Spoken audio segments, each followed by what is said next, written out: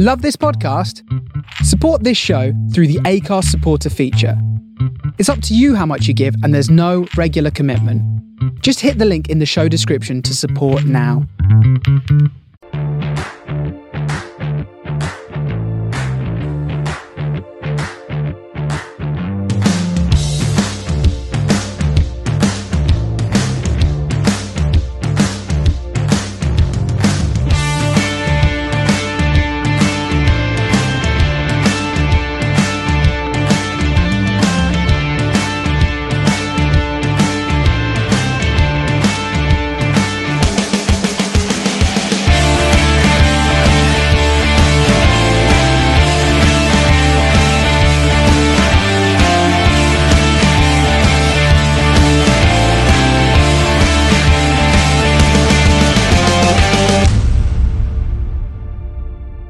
Hello and welcome back to the Man of the Post Weekend Review Show.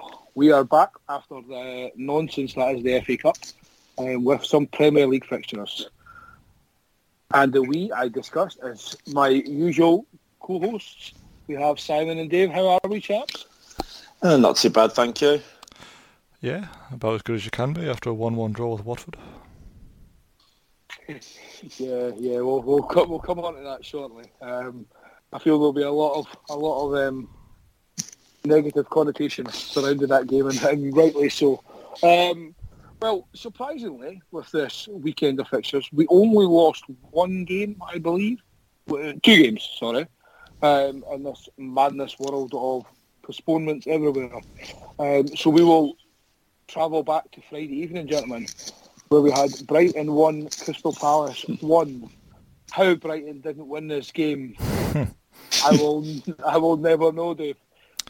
Yeah, just copy and paste. Brighton played really well, didn't score, and then had to settle for a point. Obviously,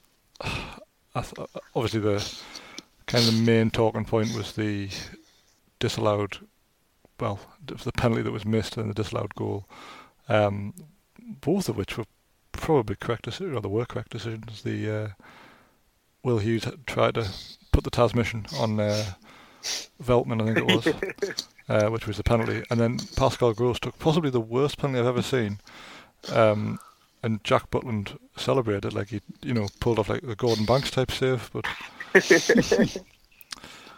and then from I forgot Jack Butland existed. Yeah, so did I, but hard thing, isn't it? A couple of years ago, he was like England's number one for the next 10 years. Once. All it had to do was get that pesky Joe Hart out the way, and now here he is.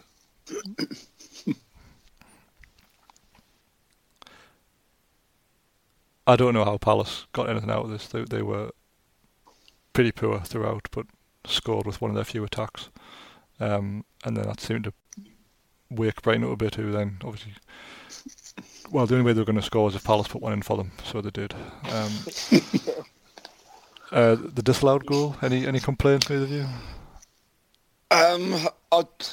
It's one of those that you sort of, I suppose you'd say technically it was the right decision, but I think when you initially look at it, it look obviously Maupay's going for the ball, and you think, yeah, he's sort of caught it out of his hands when he's got 2 hands on it. When you actually look back at it, I think he pulls his leg back out of it, and Butland falls into him. So I don't know at what stage do you say has he had the ball in control of his hands and Maupay's forced it out of him, or has he initially had the ball in under his control but then lost it because of the way he's fallen onto the player? I think Maupay's initially entitled to go for the ball, but then I don't know if he should really be punished for then just existing and having someone fall into him and then the ball spills out their hands. And it's one that I'd say if it went against your team, you'd be really annoyed about it. But they probably got the right decision, but it sort of feels wrong to me. It didn't look particularly clear-cut, did it? I got the impression that, like, had you slowed it right down, the ball might have been coming out of Butland's hands already, but it was forensic, wasn't it? And I think, as you say, they probably got the right decision in the end. But I can kind of see where you're coming from with the argument.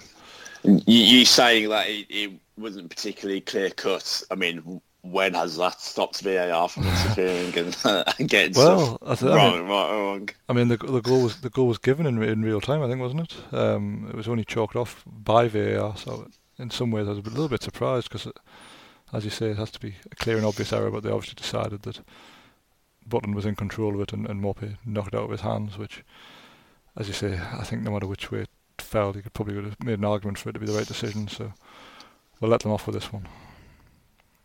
Yeah. I do find that hard to believe that Jack Butland was in full control of anything. Well, that's it. Yeah. It's scary to think he was the top prospect in England only a few years ago. Yes, basically you summed up perfectly. Brighton just can't score goals. They're even getting penalties now and they can't score. But our man, from who we've hyped up quite a bit this season, popping up with another goal for Crystal Palace, even in a poor performance. Yeah, he had one of his quieter games, to be honest. He barely touched the ball for probably an hour, and then there he was, popping the box to get his goal. I think he's got every chance of going to the very top, but is he going to get in that Chelsea team? Probably not.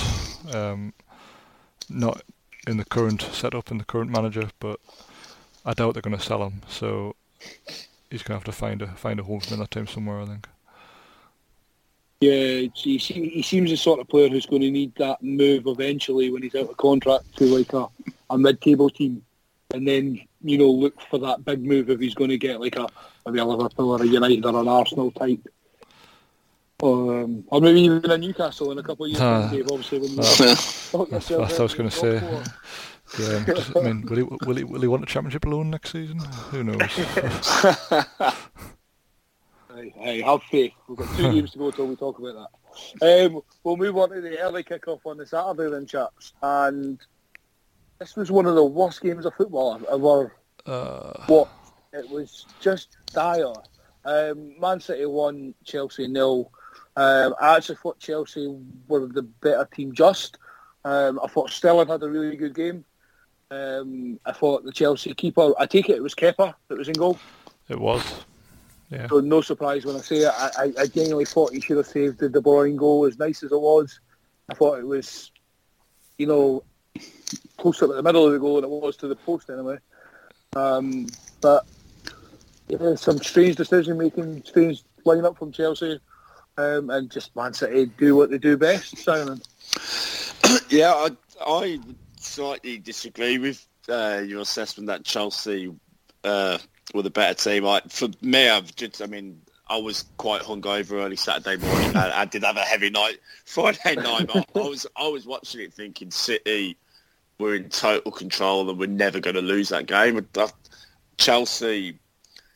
I barely remember Chelsea getting out of their own half, to be honest. I think Lukaku had a really good chance at the start of the second half, I think it was. He was put through one-on-one. Yeah, well, it was one of, it was an effort that, a chance you'd expect him to put away, but I do think it was a very, very good save from Ederson as well. So I'll give him a bit of credit for that. But for me, I just thought, just at no stage in that game did I ever think it was going to be any other result than a Man City win. They weren't spectacular in terms of creating loads and loads of gilt-edged chances, but for me, I just thought they were in total control of that game. The De Bruyne goal, I see where you're coming from in that he's don't get me wrong, like you say, it's a lovely strike, great technique, but you look back at it, it's not like he's gone right into the corner, is it? It's a good yard or two, I think, inside the post. Not even close, I thought, yeah. When you first watch, when I first saw it live, I thought, bloody hell, that's outstanding. And then, you look back at it and you think, good strike, but the keeper should probably be doing better with that. But I don't think any of us particularly rate Kepa highly, so it was not the greatest surprise. But I think that's the league pretty much done and dusted now. I know Liverpool have got a couple of games in hand, but that's City's 12th, 11th or 12th 13. Premier League win in a row. 13, yeah. 13 Well, in a row, yeah. I mean, they're just relentless, aren't they? Yeah, you're relentlessly boring as well. That's what makes it more frustrating. Like, they're not, they're not killing teams. They're just winning. As I say, I thought this game was very meh. I mean, Dave, did you watch it yourself? I did watch it, and I agree with you. It was very, very poor considering the amount of talent on show. But you can see why Tuchel was so annoyed in that first half, because they actually had a great game plan, and I know it's like obviously City had a lot of the ball, but they had 3 or 4 breaks where you thought if they could just get the right pass, it worked. And there was the one where Lukaku went through and chose to pass to Ziyech instead of shooting from like 18 yards, and I think, well, why did they spend 70 million or whatever? Well, probably more. So I can't remember how it's spent on him now. Yeah, it was nearly 100 million, wasn't Why it? did they spend? 92 million. I mean, he's made a career out of scoring goals, which obviously as a striker you'd expect. To not shoot in that position is ridiculous. I couldn't believe he didn't play Mount for a game like that, for the game plan, which was that was such an odd decision. Get in between the lines and thread passes through. Ziyech, for some reason, like, when like he just holds down the button for too long, every pass is overhit. It's just it's just insane. I couldn't believe that at all. So yeah, Chelsea had great openings which they didn't really convert into chances, whereas City do what they always do, which is just pass it to death and then score a wonderful goal. And as you say, Kepa, for some reason, decided to mark his far post instead of being in the middle of the goal. So, and after that, it was, there was, as I mentioned, there was never any chance of City blowing that lead. Chelsea's best hope was getting that first goal and then shutting up shop. It was poor from Chelsea. In a game they really had to win to have any chance. I think it's probably the only time I ever rooted for Chelsea to win, and they came up short. City never come up short. They always win. I don't know why we shouldn't be surprised, but every year it gets the busiest time of year for everybody, and somehow the team with the most resources and the most players and the best manager come out on top. Like, how has that happened? Yeah, it's remarkable. I'm still surprised they managed to get through that FA Cup tie with £487 million for players. It must have been a real struggle for Pep. I don't know how he slept that night. But no, your point is exactly what I meant about how Chelsea didn't win it. Not down to the overall play, but I felt they created the better opening. Well, should have created the better opening and the better chances. City didn't do anything bar their goal, as you said, Dave. It was just 9 million passes, and then wait on almost like the mistakes. If I remember right, the whole passage of play did not come from a Kepa, either a poor Kepa clearance or a Kepa punch. It was just like a clearance which sort of got recycled to left back, like everything does with Man City. Cancelo plays one ball through the lines, and De Bruyne turned. Rudiger didn't manage to bring him down. Was it Rudiger? I think it was Rudiger. I think it was Kante. Was it Kante? Oh dear.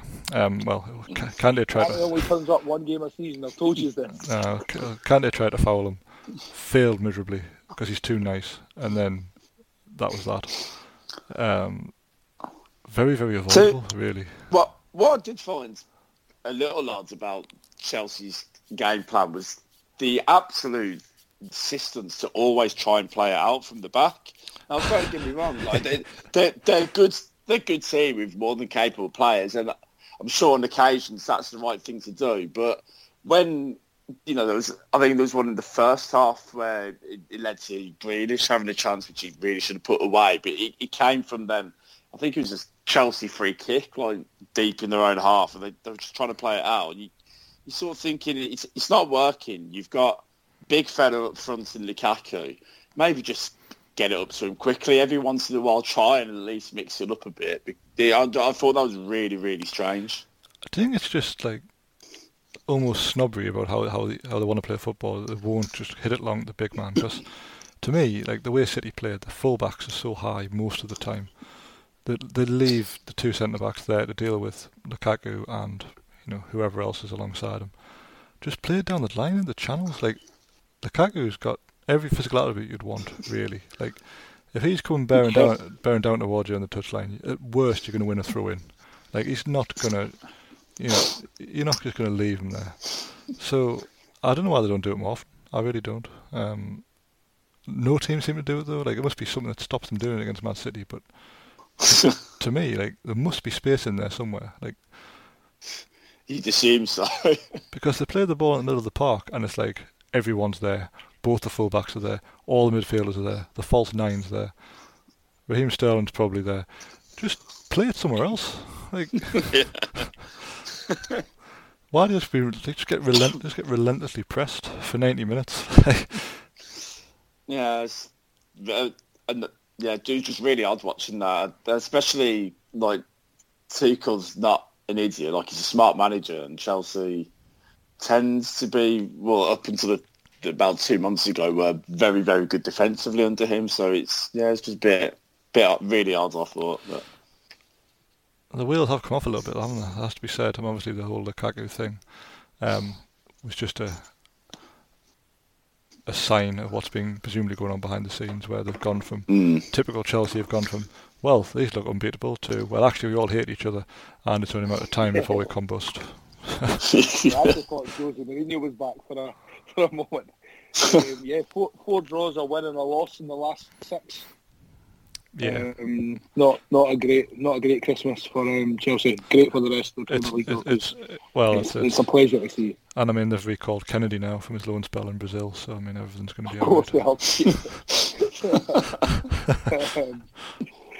We'll move on from newly crowned champions Man City, because let's be honest, nothing's overtaken it. It's going to take an absolute miracle for it to even be remotely entertaining for the rest of the season. And we will move on to, unfortunately, yourselves, Dave. A 1-1 draw with Watford, which was looking like a really important 3 points up until the 88th minute. Now, I've not seen any of this, so I couldn't even tell you how the game went. So, over to yourself, Mr. Black. Well, it wasn't a particularly good game. It was a lack of quality, you'd say, from both teams, really, being fair. But we obviously came off the back of a really disappointing result against Cambridge, where we made lots of chances, took none of them, and then they scored and really knocked the wind out of us. So to remedy that, we signed Chris Wood, and for some reason we didn't put anywhere near as many crosses in the box as we did against Cambridge, and we had no one in the box. So that was odd. We just, honestly, we watching us at the minute. We watched that Man United game a few weeks ago, and I thought, this is it. We've turned a corner. We've found a style of play that suits us. We're getting the most out of it. Turns out, Man United is really, really bad, because we haven't been able to replicate that in obviously 2 games against, in theory, much weaker opposition. I don't really know what our style of play is. I don't really know what we're going to do.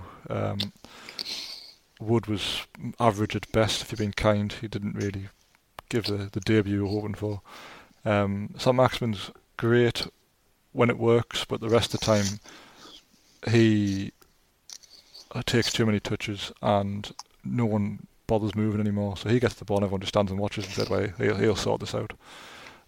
Which isn't really his fault, because he's right. Like, I wouldn't pass to Ryan Fraser either, but like it's there's no cohesion at the top end of the field. And when you've only kept one clean sheet all season, you need either one end or the other to function, and we have neither end functioning. So when your captain and large centre half gets out-jumped by João Pedro with 2 minutes to go, you concede a needless equaliser, and you have to settle for a point. Sissoko missed an unbelievable chance as well. They probably had enough chances to win it, whereas we had one shot on target. So read into that what you will. Until this game, I'd always been not confident, but I was erring on the side that we'd probably get out of it by buying our way out of trouble. I'm really not sure we're going to do that now. Howe's had 10 games. He hasn't beaten Norwich at home. He hasn't beaten Brentford at home. Hasn't beaten Watford at home. He just about beat Burnley at home. We've played the teams around us now. We've got Leeds away on Saturday, who are obviously next up the ladder from Watford, I think, in the table, unless it's changed since they beat West Ham. I haven't looked, Everton. Yes. Well, good news. We've got to play Everton twice, but the bad news is they've replaced the manager they hate. So I mean. Well, the good news is they might be hiring Duncan Ferguson. Wow. Well, we'll see how that develops. But so yeah, we're running out of games that we would say they are stick-on wins for us. We have got 18 games to go, so I'm not quite sealed our fate. But when you've won once all season, that includes both cup competitions, you're starting to wonder if we're going to pull ourselves out of this. We're trying to sign Diego Carlos from Sevilla, which in theory looks like a great idea, but he's also committed the most mistakes leading to goals in the top 5 European leagues this season. So, fit right in then, won't he? Well, that's it. That definitely sounds like an Eddie Howe signing. Well, he's a ball-playing centre-half, isn't he? I mean, don't get us wrong, our centre-halves need replacing. They aren't up to the task, I would say. I mean, most of our squad needs replacing. We're desperate for a midfielder who, I think I've been banging this drum for 3 years now, a midfielder who can pass and run. Applications open for someone to actually protect the defence. That's all we ask. Like at the minute, like Jonjo Shelvey stands there. He got booked in the 6th minute, so his protection was pretty much null and void for 84 minutes because that cynical foul of his was out of action very early on this week. Isaac Hayden got injured for a while. Sean Longstaff is a waste of skin, and Joe Willock has disappeared. Like he is a shadow of what he once was. So the middle of the park looking a bit bleak at the minute. Not all rosy in the garden. We've got 13, 14 days left of the transfer window to buy probably at least one centre-half, at least one midfielder, and whatever else we get our hands on. So let's forget the game. I mean, I think you've covered that enough, and you're obviously going to know more than us. So on the incomings, obviously you mentioned Diego Carlos, is it you said? Mm-hmm. Any other names banded around? Pretty much everyone who's ever played professional football has been linked with us this month. I mean, today Zapata from Atlanta was linked, which all right, that'll be nice. I'd enjoy that, but. Why would you move from a team that's performing pretty well to a team that's more or less bottom of the Premier League? I'm not sure any one of these bigger names are going to come. Dembele from Barcelona is a name that won't go away. There seems to be a theory that the powers that be in Saudi Arabia would really like a marquee signing to parade. There's been talk of us going over to Saudi Arabia after the Leeds game because we've got 10, maybe more days off before our next game.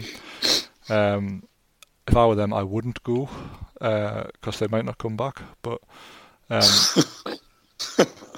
well, you could send if you send some of them over. You send over Longstaff and. I've heard Jeff Hendrick's going to lead the party over there, so we'll see how that. It is looking obviously concerned. I think we spoke. Was it Saturday? We spoke Sunday.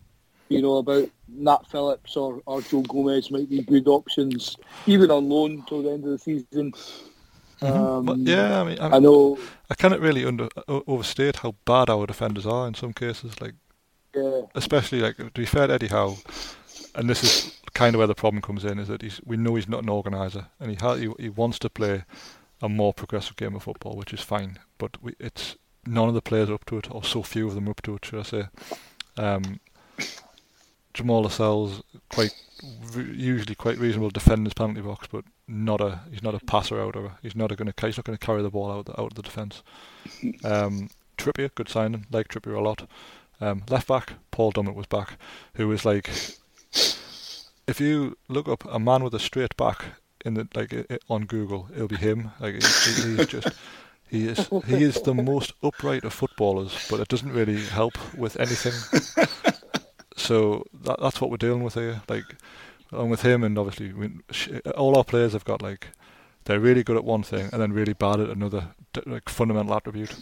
Plus, a lot of them were bought to play on the counter attack. So when you have to actually break teams down, none of them can do anything.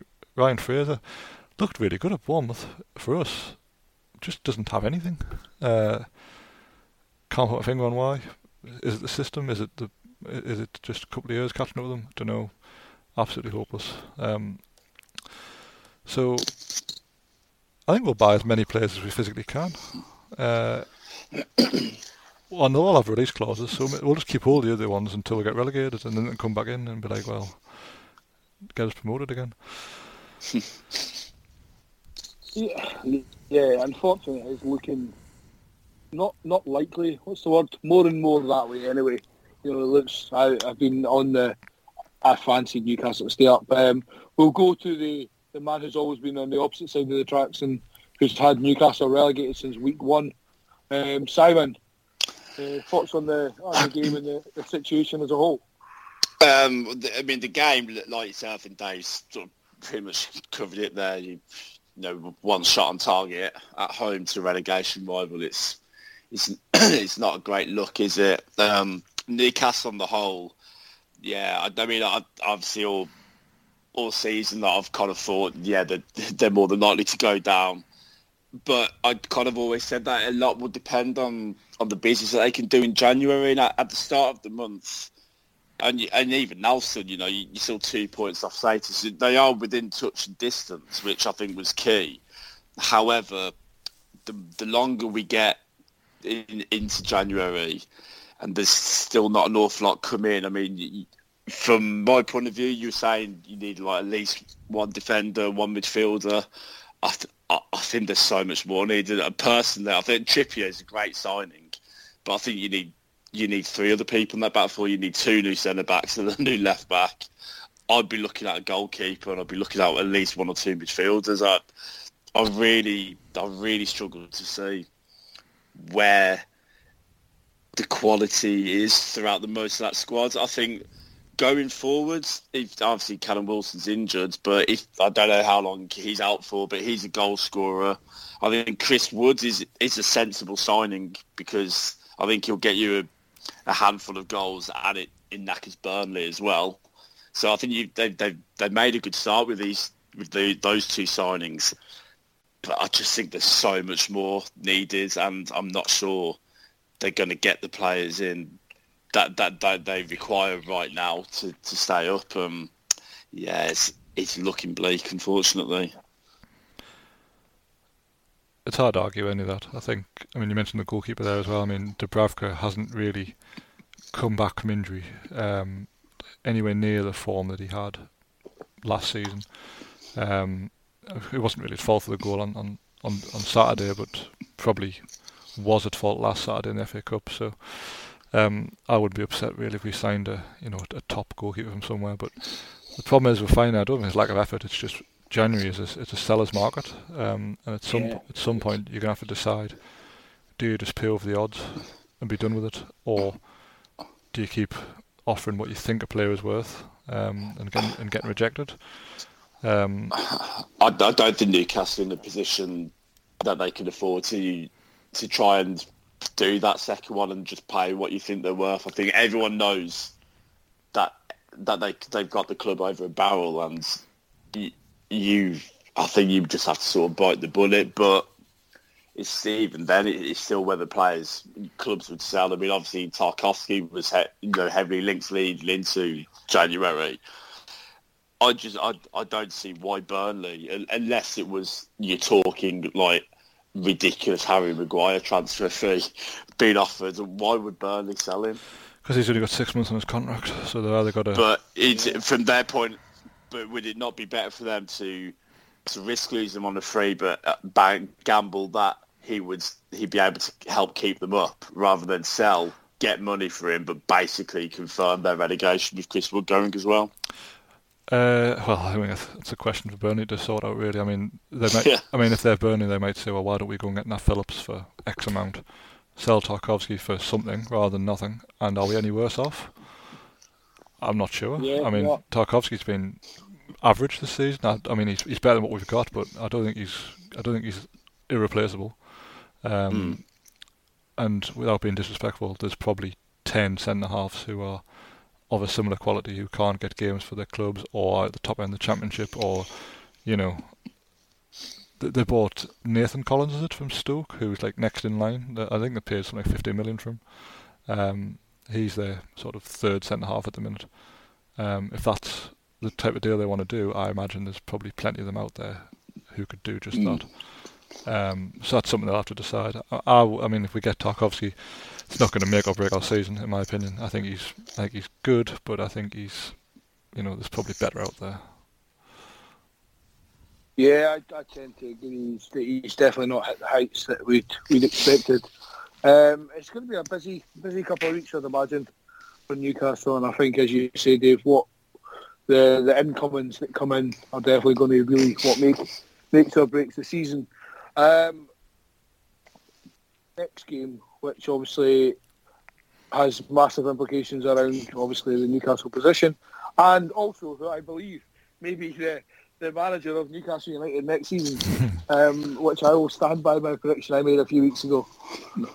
Norwich 2, Everton 1. Obviously the result, which we then seen resign. I assume he was fired, not stepped down, but yeah, Rafa left Everton the following day, Dave. Yes. I mean, I know Carl is keen to come on and would have come on this week, but he has to work tonight when we're recording, so we'll probably get Carl on in a future week to discuss whoever Everton bring in. I think it sums Everton up, really. Apparently the two candidates to replace Rafa were either Roberto Martinez, who is everything is a wing back and pass, or Duncan Ferguson, who is not. Surely you have a philosophy and you go with a few managers who have a similar kind of philosophy rather than two opposite ends of the scale. But anyway, that's by the by. I mean, that's first things first. Everton were god awful here. Norwich won by playing very basic football, putting balls in the box and scoring goals, or Michael Keane scoring own goals for them. Obviously Everton rallied a little bit in the second half. Richarlison scored a good finish, but it's a poor result. I mean, obviously Norwich don't beat many teams. They've won 3 times as many games as we have, so that's life. But we were saying last week that Norwich actually look a bit worse under Dean Smith than they did under Farker, and some of that will be down to COVID, the amount of games they've had, and generally the squad being threadbare. I mean, Adam Idah scored here. Might actually be his first Premier League goal. That's where we're at with Norwich, and I wasn't really surprised at all that he got sacked after this result, because I mean the fans have never been keen. I mean I think we all said at the time, like, why is he going there?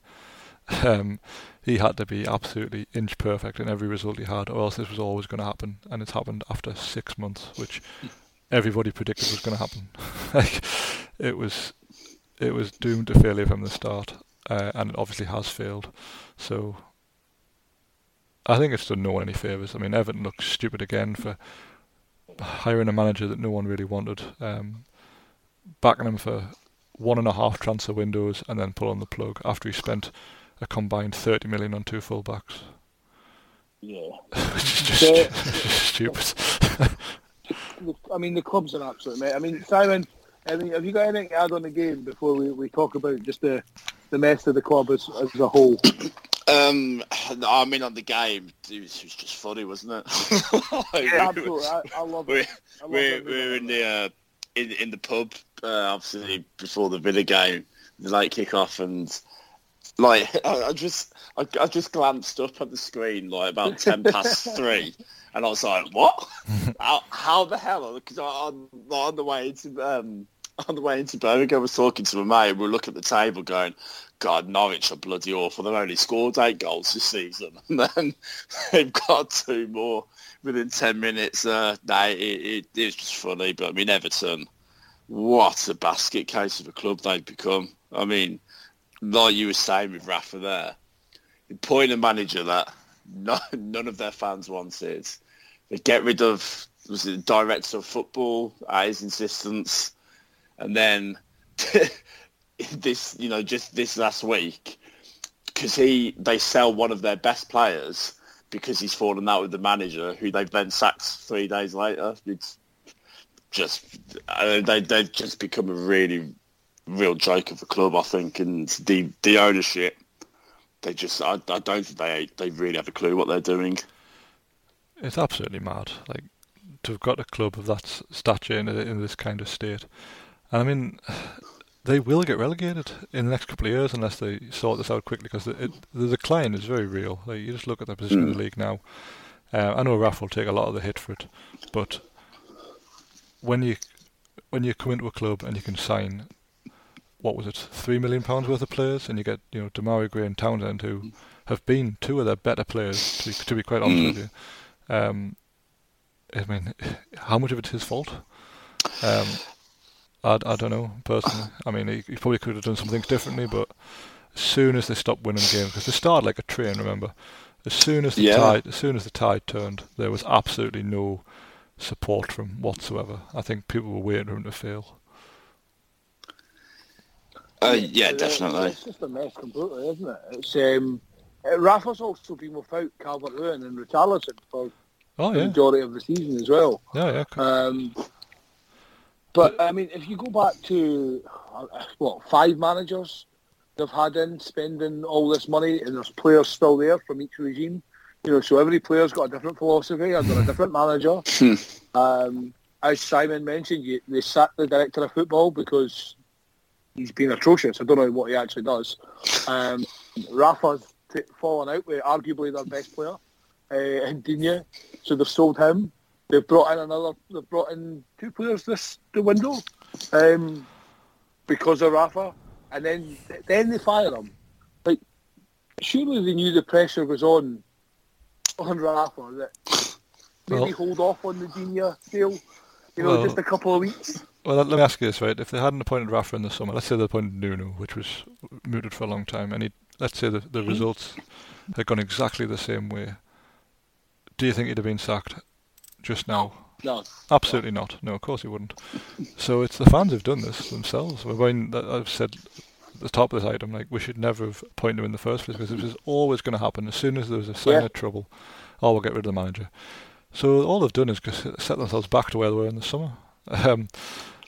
Minus Luka Digne, but plus a Ukrainian left back called Mikalenko, and plus Nathan Patterson from Rangers, who I know nothing about, but he cost £15 million. So whoever comes in, is surely though they're just going to have the same problems that Raf had in the summer. I think the point you're making, Dave, about that, the real strong decline and the real strong chance of relegation in the next couple of years is true, because I believe they've got like quite a few money problems in terms of being able to actually spend money, despite the apparent wealth of the owners and the amount of money they've spent. I'm sure I've read or heard something last week or two about their FFP, basically meaning that there's no real money to spend on players. Well, that was why they couldn't spend in the summer, because they had to comply by these rules, but I don't know how long that lasts. But when you've got, as we've already said a number of times in the last few weeks, such an oddly put together squad, and if there's not much wiggle room in terms of being able to, obviously you can move players out, but then actually having the funds to replace them, I think whoever manager they go for next, and I really hope they go for Martinez, because that would just be fucking hilarious. I think he's one of the biggest frauds in management. Some of the jobs he's had are unbelievable considering what he's actually done. But so it'd be quite fun if they got him back.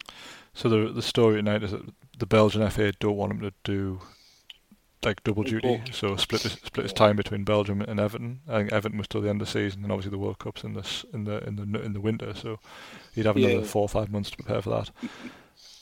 If Martinez got the Everton squad, what on earth are you going to do with that? Like, yeah, exactly. I mean, Calvert-Lewin we'd never get the ball. It'd just be in relentless passing through the midfield.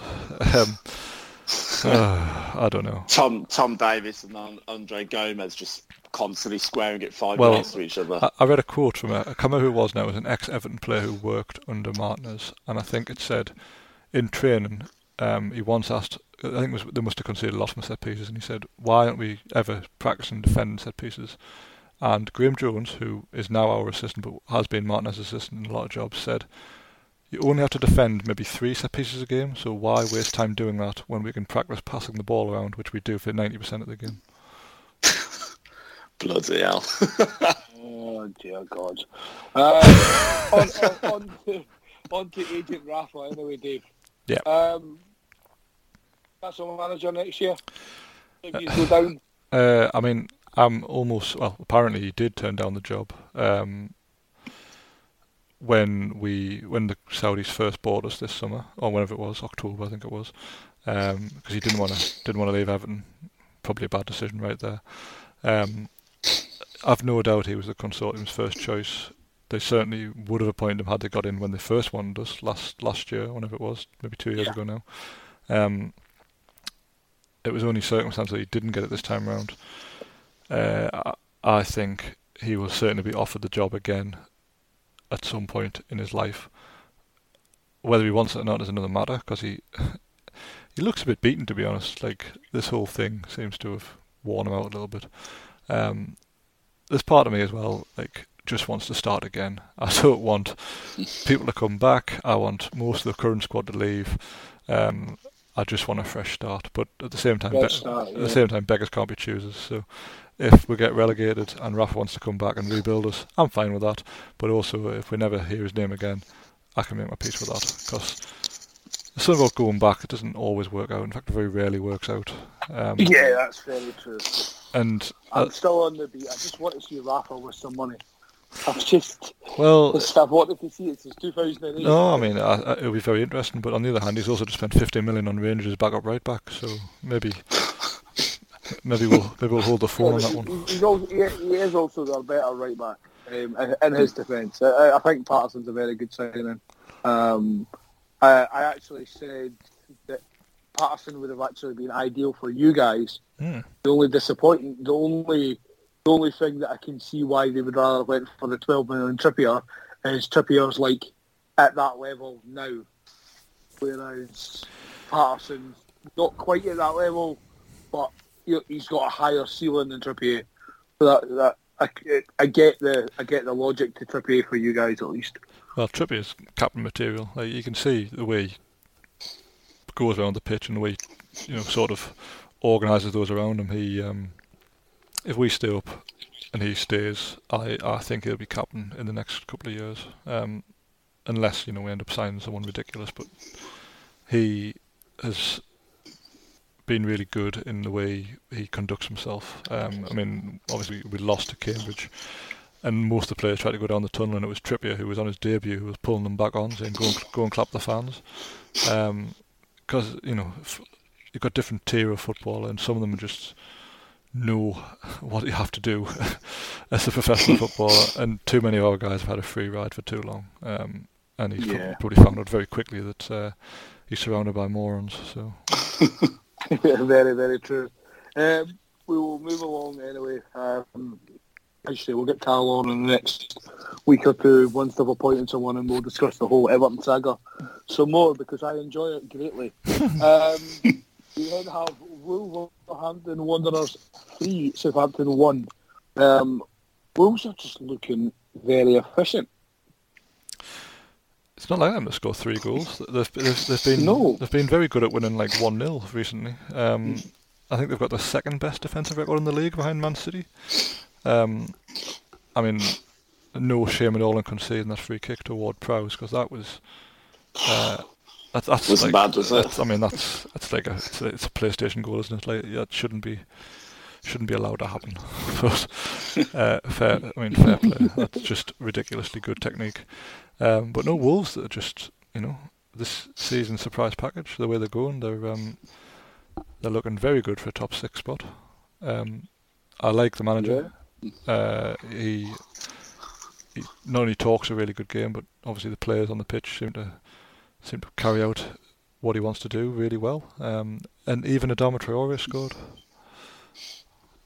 Yeah, but he looks like he's leaving today. Oh, where's he going?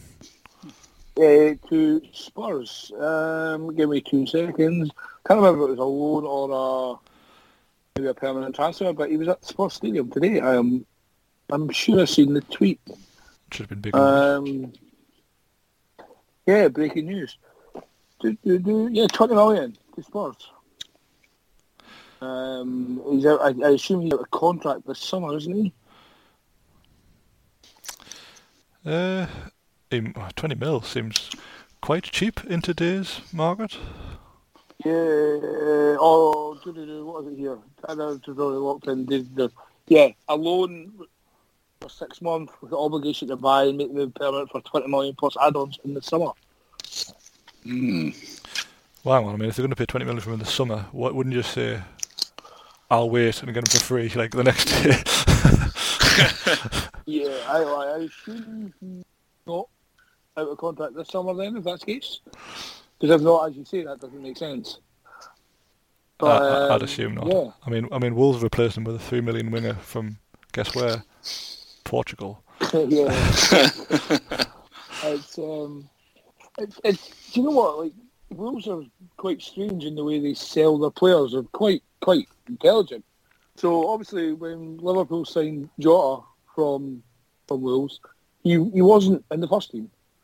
He was kind of the backup forward, and now Adama Traore can barely kick a ball. Obviously, he scored on Saturday, but he's been on the bench recently and not even playing because the manager just doesn't trust him, quite rightly, because he's watched him play. Well, I mean, if he goes to Spurs and he plays right wing back in Conte's system, I think that'll be good for him. I mean, Conte made Victor Moses look good in that position, so I'd say anything's possible. Yeah, no, that's a perfectly fair remark. If you can do wonders with Victor Moses, then you can definitely do it with I totally forgot. Adama Traore. I mean, Simon, the wonderful James Ward-Prowse strike aside, Southampton are just a shell of themselves, aren't they? Of what we all paid them for last season. Yeah, well, they're a really weird team, Southampton, because obviously, last season was a great start and a terrible end, and they've looked... This season, they've gone through spells of, like, not looking that bad to then going on, like, a 4 or 5 game run where they look dreadful. And then, obviously, last week, during the week, they battered Brentford at home 4-1.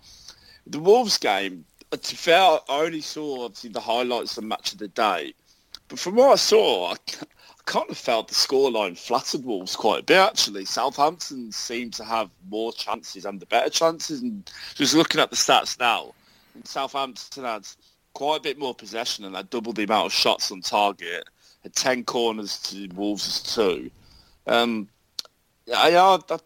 kind of actually think they were a bit lucky not to have got anything out of that game on Saturday. But as we've kind of said, Wolves just seem to be going about their job quite nicely this season, sort of quite a bit under the radar, really. No one's really talked about them because probably they're so boring to watch, but if it's getting the results, I think you'll pull up with it. But yeah, Southampton, they're funny team, really. I think start of the season, you look to them and thought where the goal's coming from, and obviously that's still, I think, an area of concern for them, but they managed to put themselves on little runs every now and again where they might go 4-5 unbeaten. Even if the majority of them are draws, they're still picking up points. And I think they were taken over last week or so, weren't they? Or there was some sort of takeover there.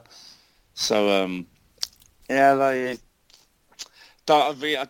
our team. I don't quite know what to make of them. I mean, they're 12th in the league, which I don't really understand how.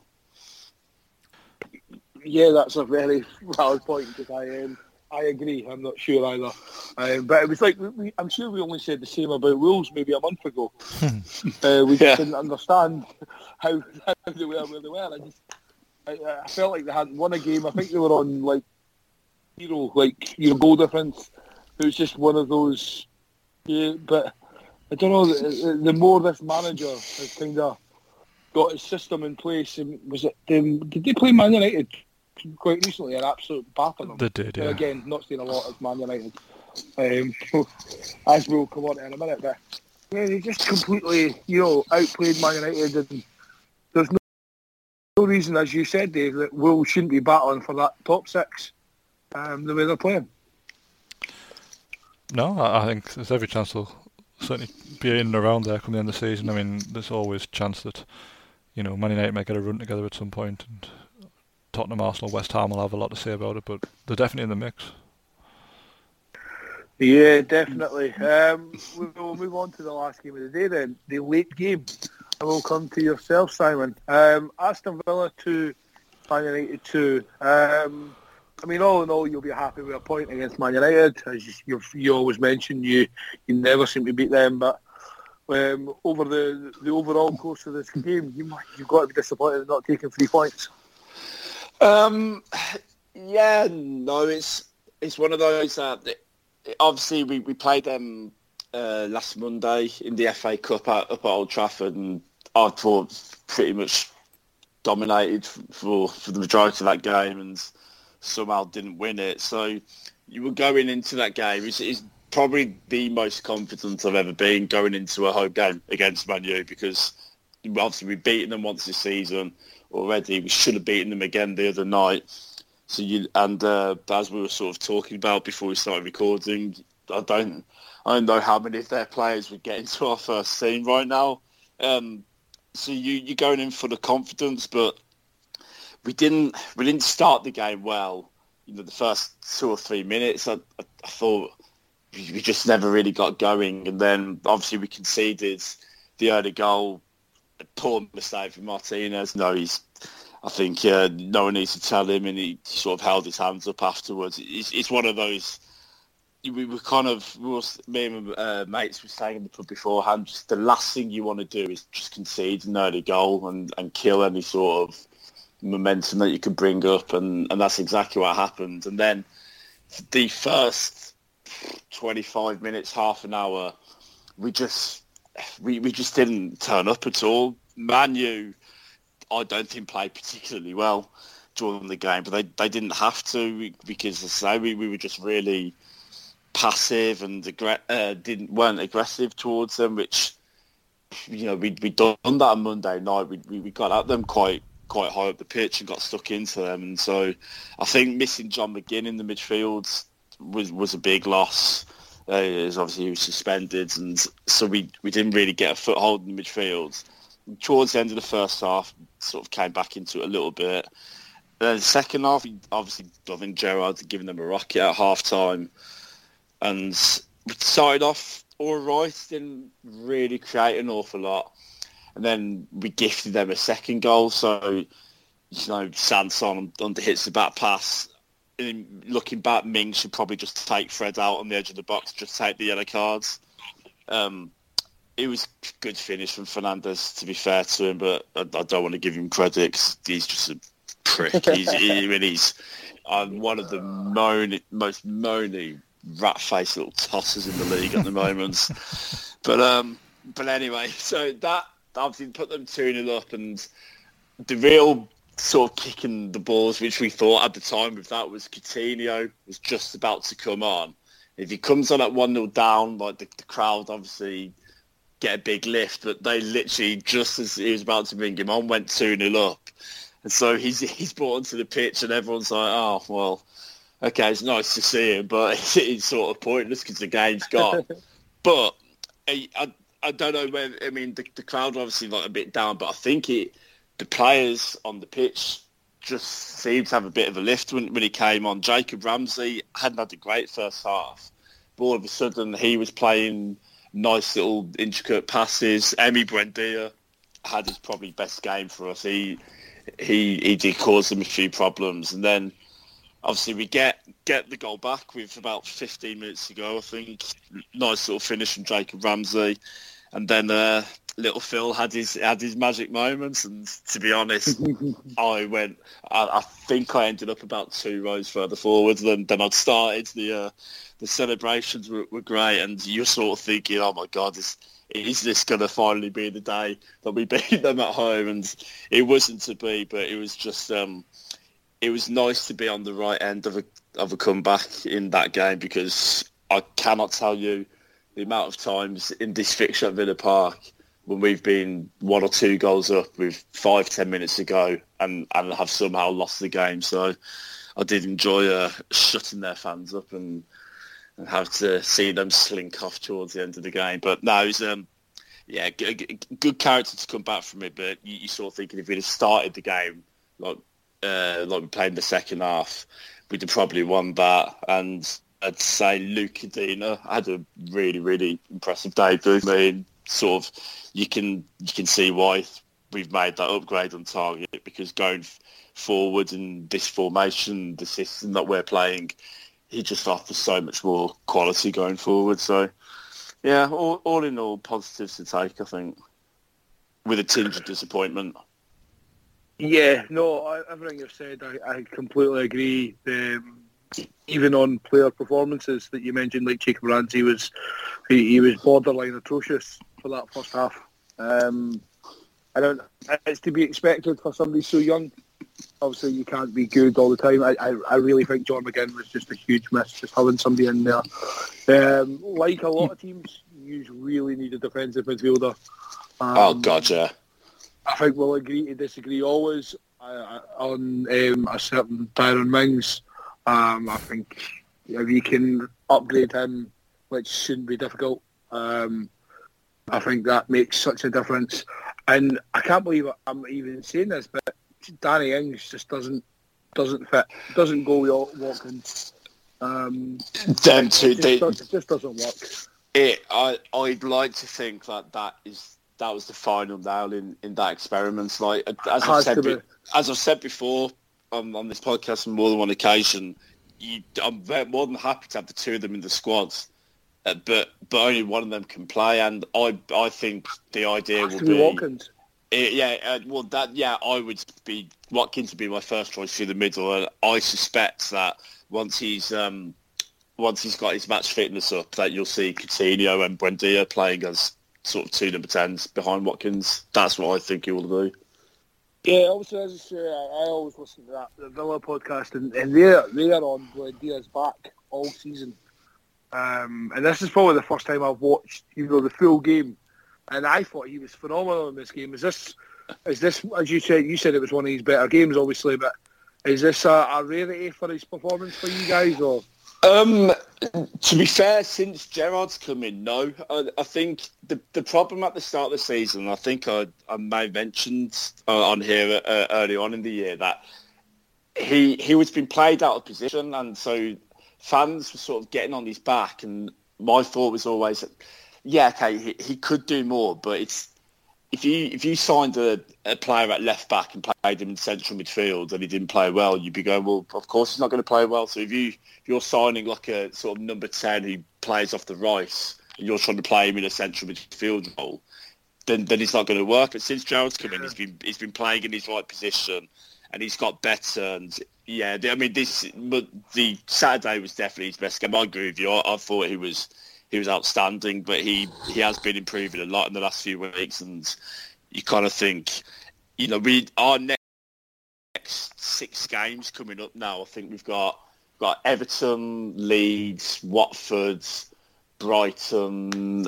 Southampton and Newcastle, and you think that it's not a bad 6 games to have, and the likes of Buendia and Coutinho linking up together and Ramsey getting forward, they should have quite a bit of fun against those teams, I think, and we should be able to create quite a few chances. So, yeah, it's there's a lot of positives to work on, but like you said, defensive midfield, that has to be a priority, because we can have all these attacking sort of talents and play available, but there needs to be some protection in that midfield, and there just isn't, and that's sort of that's key for me. If we don't get that sorted this window, which will be tough, I think the best we can hope for is maybe 9th or 10th, and then you'd maybe look to sort that out next summer. But yeah, that's a priority position.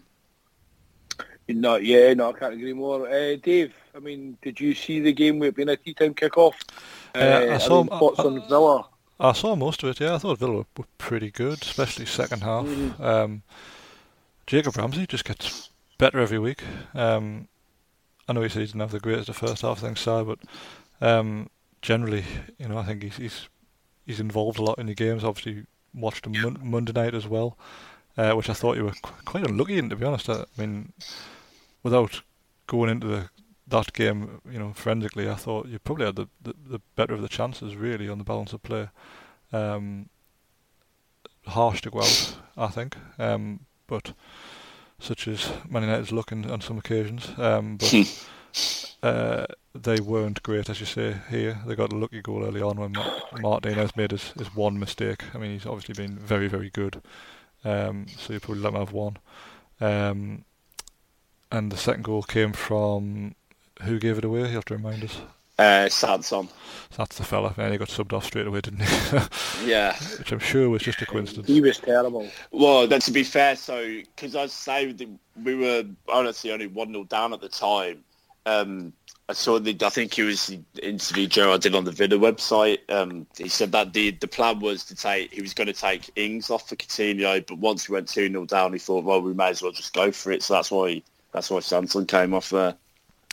No, that makes sense. Yeah, I mean, obviously it worked out. I mean, Coutinho, motivated Coutinho is going to improve you a lot. He'll probably improve most Premier League teams, to be honest. I know he's had a lot of flack for his Barcelona stint, but he's too good a player to be written off. If we'd signed, I'd have been over the moon, because I think he's top player, and I think you'll enjoy having him. I mean, I'm not going to lie. I'm pretty chuffed that we've got him. No, he absolutely should be. I mean, can't wait for him to come up against us in a few weeks at St James's Park when he has to run around his former teammate Jonjo Shelvey. That'll be fun. That's a big bit to go down, though, to be fair. Well, I hope he's wearing his shin pads. There's not really much to add on this. I mean, as good as Villa were in that second half, I mean, it just shows how bad they were in the first half, because Man United are actually terrible. And it sounds like I'm just keeping on them, but you mentioned it, Simon, who obviously we had spoke off here. Just that 11, I mean, obviously De Gea is a great goalkeeper, like phenomenal. We talk all you want about how much he earns, but he's definitely earned every penny of his wage in his Man United career. You know what I mean? He was player of the year for 4 seasons or something. That's how bad they had been. It's just bizarre how close they were to totally getting rid of him last season for Dean Henderson. Like, it looked, if Henderson hadn't caught COVID, he would have started the season as the number one. Right enough, yeah. And obviously, as luck transpired from Man United's point of view, De Gea took the gloves, performed really well, and Henderson hasn't been able to get back in. So it's funny how things work out, but De Gea's been... It's a fax machine that he's still there, remember? Well, exactly, yeah. The dodgy fax machine.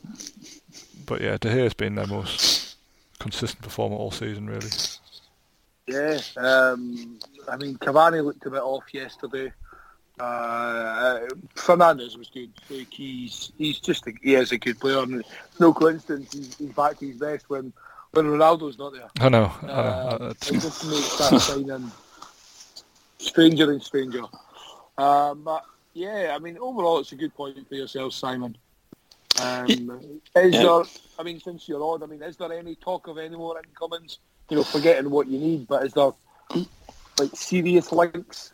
Yeah, there's been quite a lot of strong links with Bissouma, which from a point, if you're just talking purely about playing ability point of view, yeah, it makes perfect sense.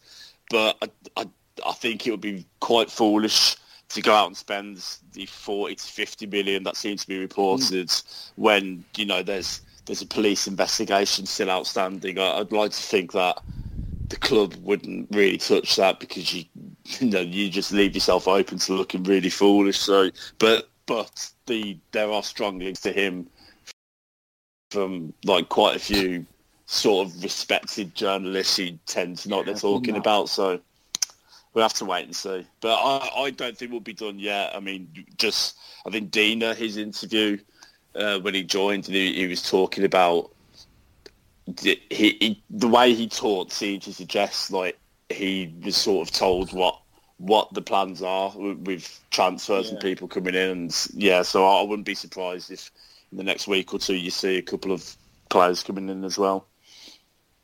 Yeah, it'll be an interesting couple of weeks.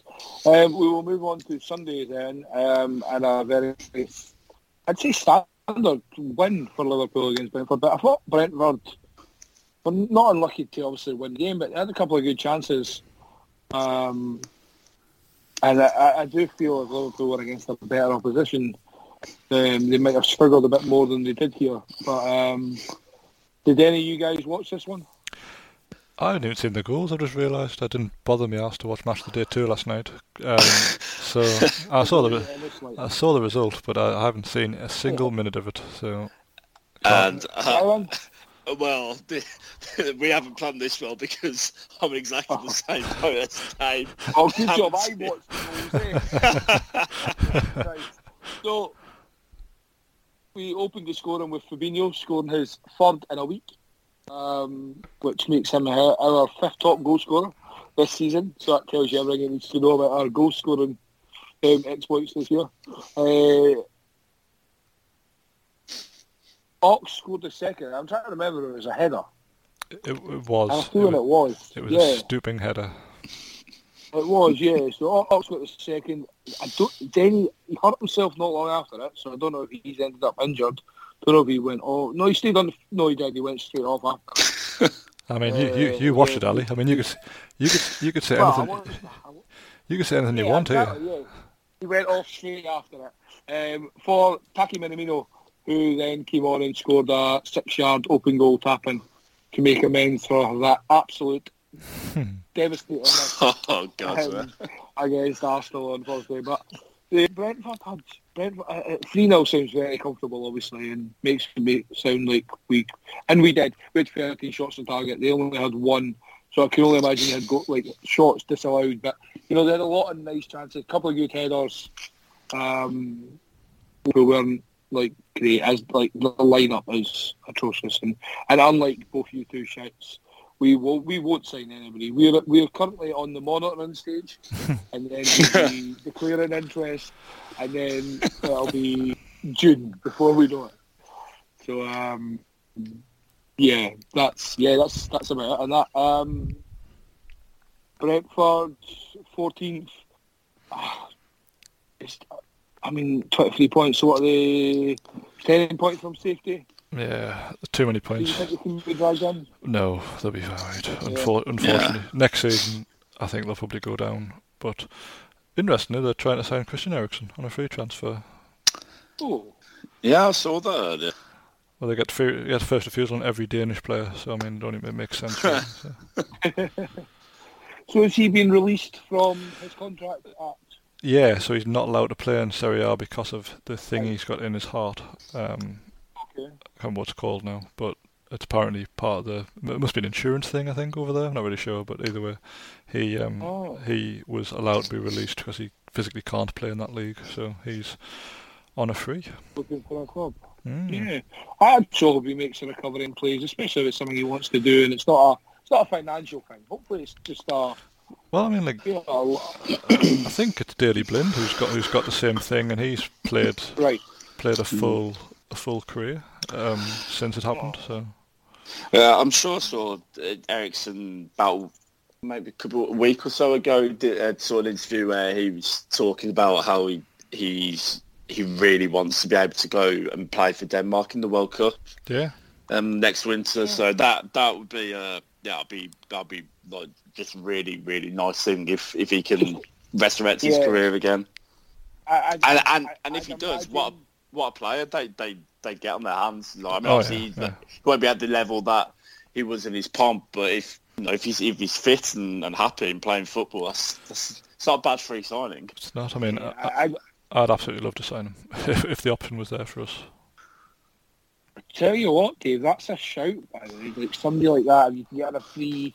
Yeah, but it doesn't cost anything. It doesn't appeal to us anymore.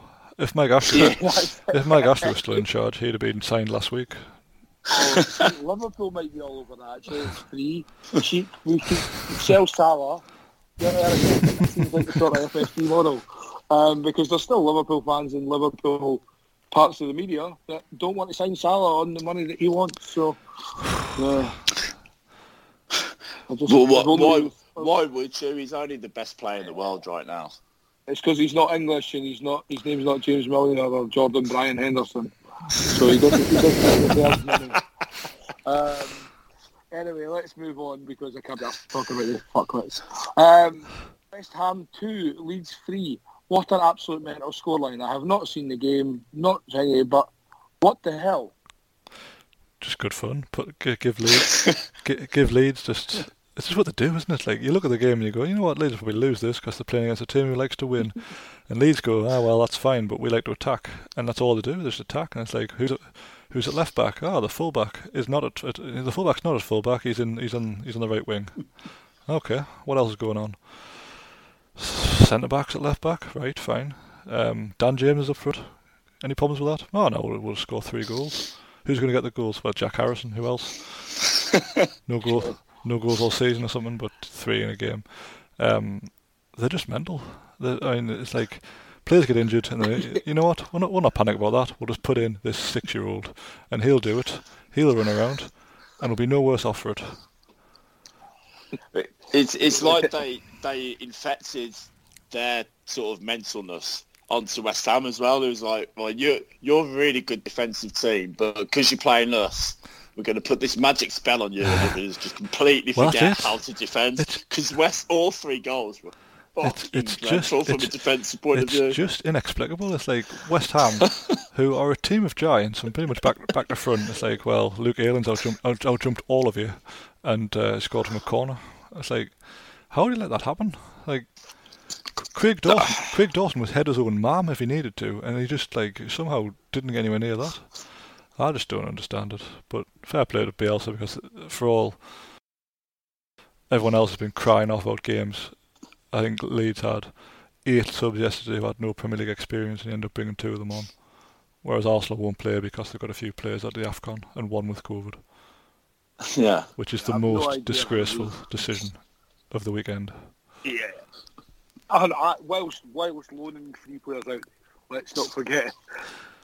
Yeah, and I know they all say, well, you know, two of them don't count because they're under 23 anyway. And like, it's not the clubs I've got a problem with. Like, honestly, the clubs have been presented with this wonderful loophole that means that they don't have to play games when their best players are in Africa.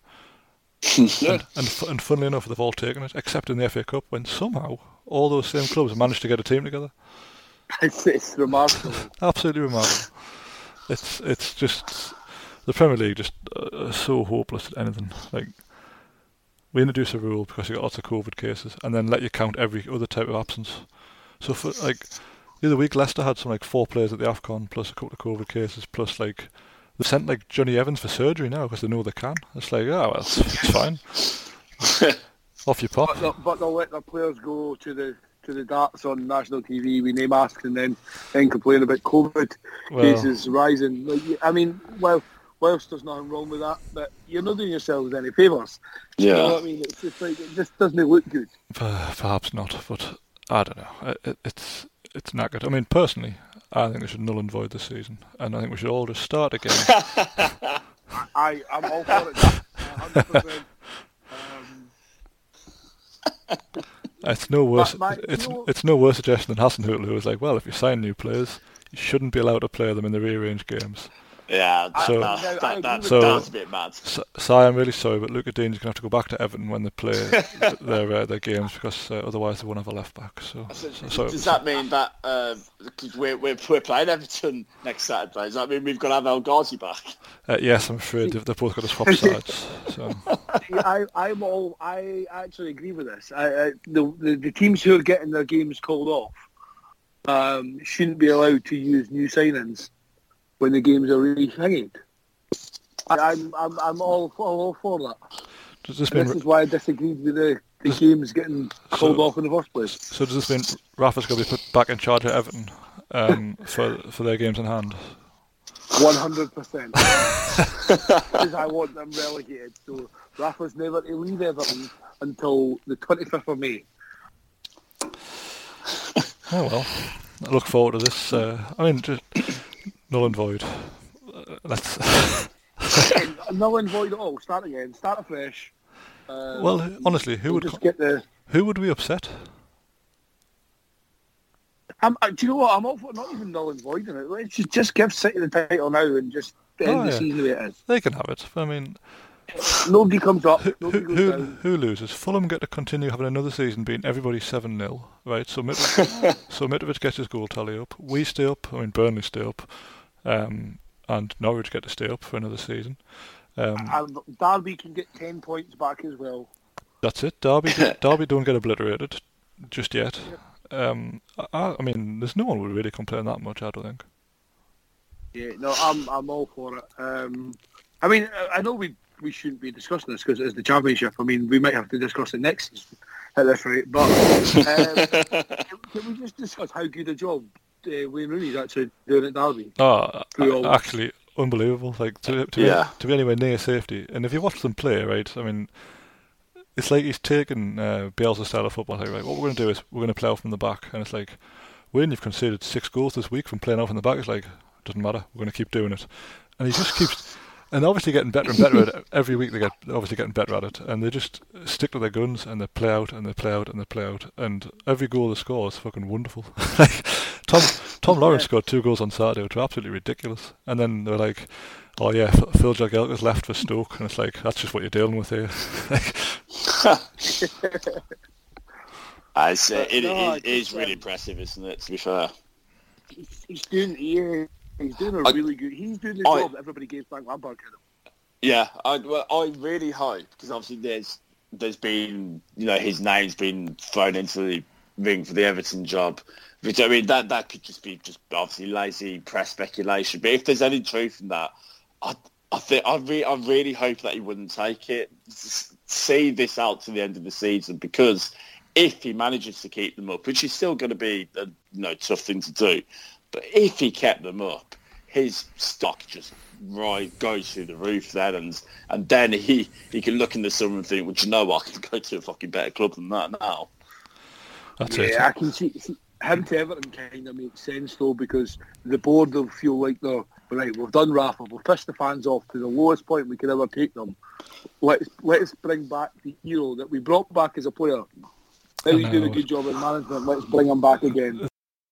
They need a firefighter though, and like the problem is once they play the Rooney card, that's it played. And if he inherits a shit show with Big Sam, they've already been there. Steve Bruce. They've played their Big Sam card. I mean, what they need is like someone like Moyes. Probably not Moyes because he's doing a pretty good job at West Ham, but someone who's like coming towards the end of their career who can sort them out for a couple of seasons without causing a disaster, and then you go get. Retired, or has he just left Crystal Palace? I think he's still at Crystal Palace. They just hasn't told him. He's just sat there. He's just sat there. Actually, he's ex-Liverpool. You couldn't have done. He's just sat there grinning away to himself, being like, He's just ringing Martin Kelly over and over again.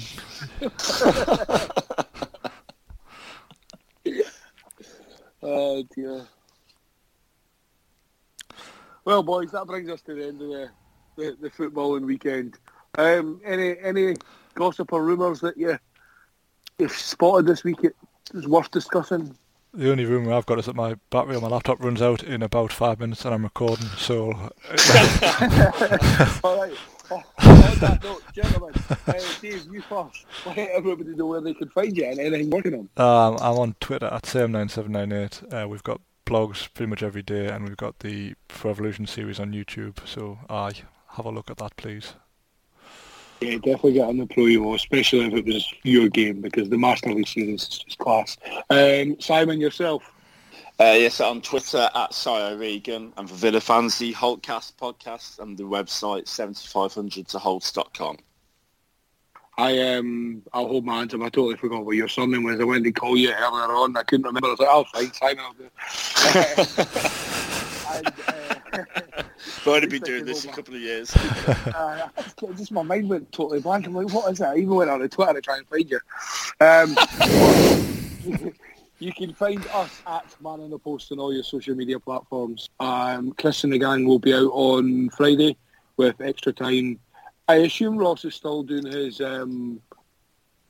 11 pieces of crap teams. If not, I will give them a kick of the arse and get back on it. And then me, Simon and Dave will be back next week with a review of... Oh, wait a minute. Is there midweek games this week, isn't there? Does that mean we'll get a weekend? I think there's only like 3 or 4 midweek games, I think. Okay. Well, we will be back next weekend anyway to review all the weekend's games. And as we wind up the transfer window, see if any of our teams actually... Well, mine won't, I can promise you, but the others to see what signings come in. But anyway, gentlemen, thank you very much as all for joining me. Thank you. Cheers, Ali. You're home for listening. And always remember, keep your man on the post.